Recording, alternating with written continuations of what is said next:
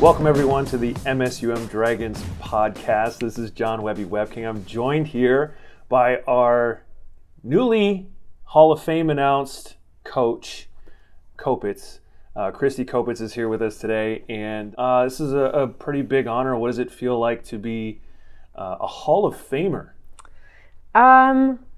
When I was a student athlete, I went to the Hall of Fame dinner, and I think I spoke as an athlete and what UMC meant to me at the time, and I sort of, hoped that at some point I would be in the inductees' shoes, and so it's pretty surreal that it actually, has happened, and I'm just really honored, and a lot of people helped get me there, and so that's important too. It wasn't just like me that did it. It was a lot of support that I had and my teammates and my coach and just UMC athletics in general. So I'm just really grateful for the whole experience that I had and that allowed me to be able to have that type of success as a player.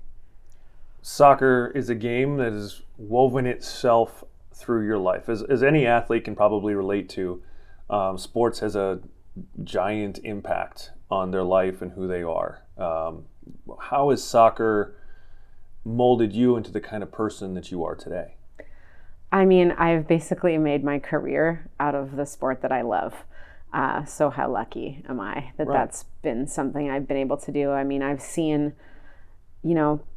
so many of the states through soccer. I've met amazing people through soccer. I mean, I wouldn't be the person that I am without the sport in general and all the experiences that I've had. It's taught me a lot just as a student athlete and then now as a coach. And it's a great sport, and I still have the same passion I have had for it when I started that I do now. And I'm just, it's so awesome. I've been able to do what I've done with something I love so much. Something that happens with athletes sometimes, and I'm literally talking about some of this stuff in our sports class, is about how sports, as the stakes get higher, as you progress from level to level to level to level, it gets harder. It gets more stressful and more intense.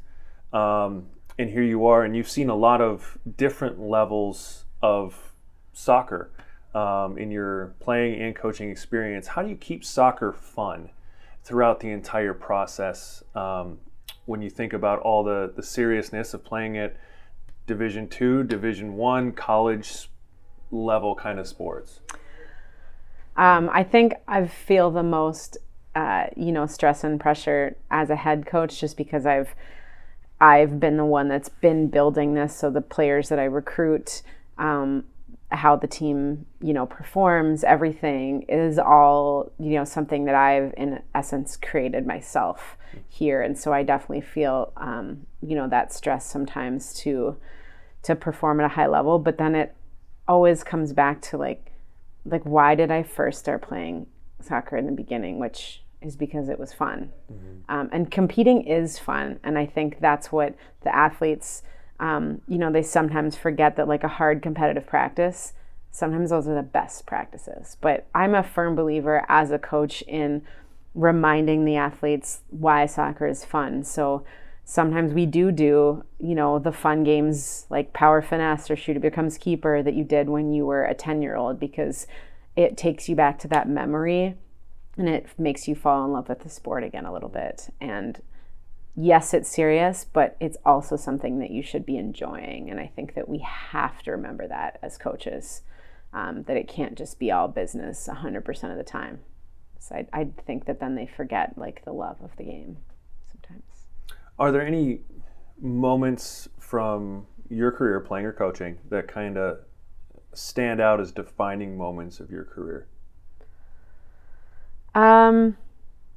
When I was an all-region player, it was a junior, and I had spent the whole summer training, probably the hardest that I ever trained in my life, physically to be really good. And the team that year happened to not, do super well, but I had prepared myself the best that I ever had. And then it was reflected in like the type of performances I was able to have. So I think that really just kind of reiterated like the preparation and how that really truly does impact like your ability to perform well. in terms of like coaching career, when we won the Summit League for NDSU soccer and went to NCAA tournament, that was kind of a defining moment, because when I look back at that season, sometimes there's this illusion that season was like a perfect season because we won the Summit League, we went to NCAA tournament, and you would think like that was all sunshine and roses. But truthfully, like we had up and downs in that season, and I think it was a culmination of all of those things, probably a little bit of luck, that we ended up with the season that we had. And so I think that's been a good reminder, and it continues to remind me that it's not necessarily like about having a perfect season. It's about how you react to the moments that you have, good or bad, and being a cohesive unit and having a good, strong team chemistry. I think that's what makes you successful. And I do think you need just a little bit of luck sometimes. You need some good bounces, in your favor as well. If you could go back to that young soccer player that you were and give her any advice about what she's getting herself into, what would it be? I would have, spent more time with the ball.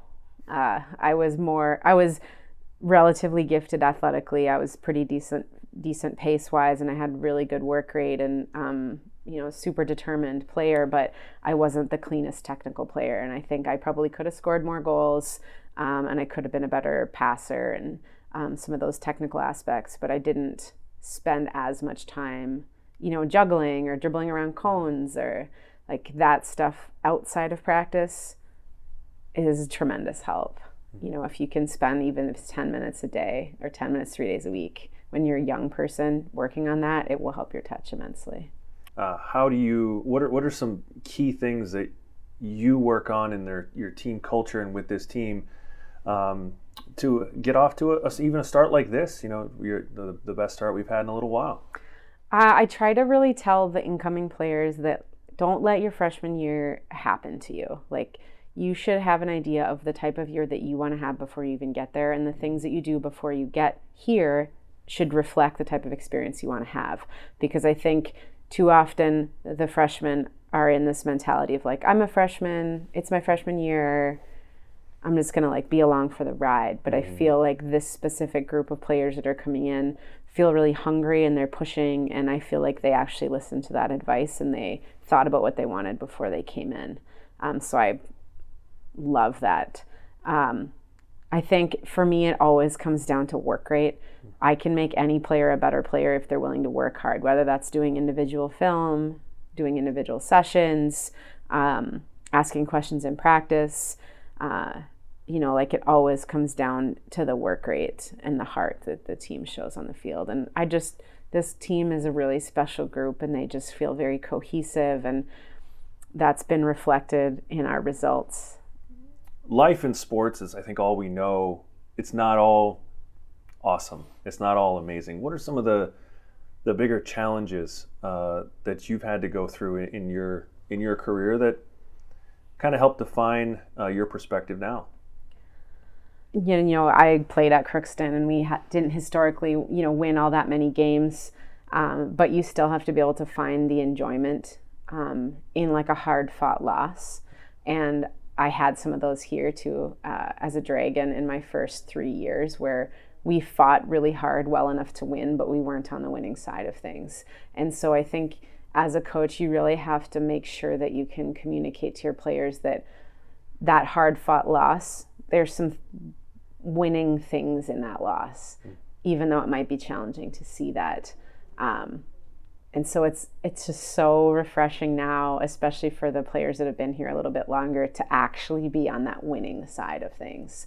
But I think that's the biggest thing, is just like taking something from the losses, because there is value in those as well. And that, I think, has helped us get to where we are, inadvertently at this moment. One of the things that I've seen you do with Dragon Soccer and with the team, has been developing some of the youth camps and developing some of the free clinics that you guys have done, and building some of those opportunities to connect youth to soccer in our area. How important is that for you and your program?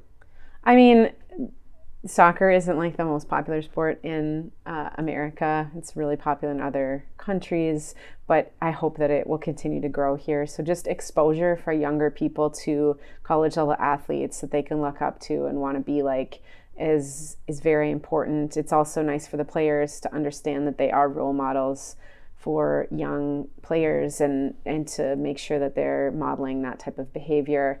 I'm also super proud of the fact that we have some local players on our team, and I've been in and around the area before, and soccer and high school players here haven't necessarily had the level that it's taken to play at Division II. So it's so awesome to me that I have that now. And, you know, I have Jensen, JC, Jalen, Tiana, Callan. They're doing really well and they're playing and getting significant minutes. So literally a high school, North Dakota high school player or Minnesota Moorhead high school player can look and say, like, look at what I can achieve if I want to do this. Like, this is a dream I can have. And I think that's great just because it's been a little underrepresented in our local community prior. And now it's, you know, they're doing so well. And I just think that that's great.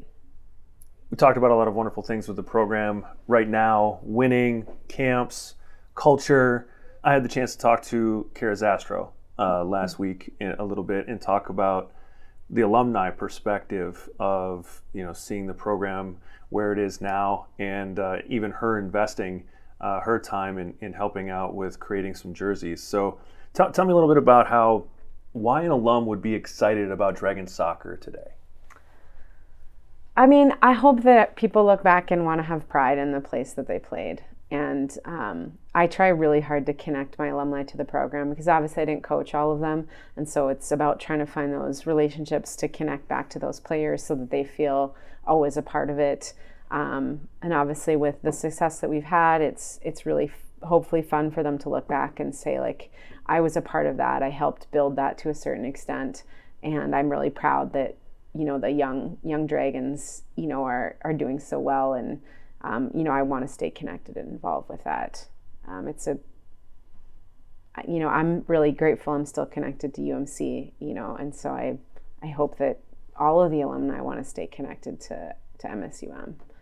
You mentioned at the very beginning of this podcast, there's a lot of other people that make this happen for all of us, and a lot of people to give appreciation to. And I'd be remiss by not giving you the opportunity to thank some of those people because it's important. You know, every day I'm thankful for a great wife and family that supported me. And a lot of the friends and coaches in my life, you know, did a big difference for who I am today. Who are some of those people that you're going to thank on Hall of Fame night? My college coach, who actually I just picked up from the airport. We have a relationship still. He spoke at my wedding. He has continued to support me like a father figure. I mean, who gets to have that type of, it's going to make me emotional, but who gets to have that type of impact on somebody and still want to have that relationship so many years after the fact. So that's Coach Przemianski. And then, you know, one of my teammates, Amber Fry, who I wouldn't have got accolades if she wasn't part of the group. I'm so grateful. I'm grateful to my mom and, you know, just for all the support and showing me what hard work is. Grateful to my brother because I wouldn't have started playing if I didn't want to be like him and watch him play. So, you know, those people are really important. My mentor, John Ross, who I worked with for many years, just like his continued help in my development as a coach has been pretty special. My wife, who supports me all the time and maybe didn't know me when I was a player, but, you know, now, you know, behind the scenes is very supportive.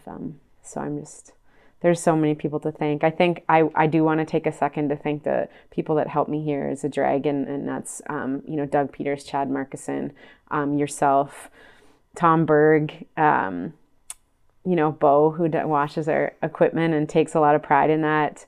I really appreciate Kyle, you know, all the painting of the Dragons, and Charlie, who mows the field and takes such pride in that. That's just my favorite part. And then, you know, Coach Cox, who does the weight room, and, you know, all my assistants, and specifically Andy Scott for everything she does for the team to keep us healthy and able to compete. So there's so many people, and I'm sure I miss people, but I'm grateful to all the people that make me successful, the team successful, and just give back to Dragon Soccer. Yeah, and we're grateful for your time today and joining the Dragons podcast, and wish you luck for the rest of the season. Thank you. Thank you, everyone, for listening. Go Dragons.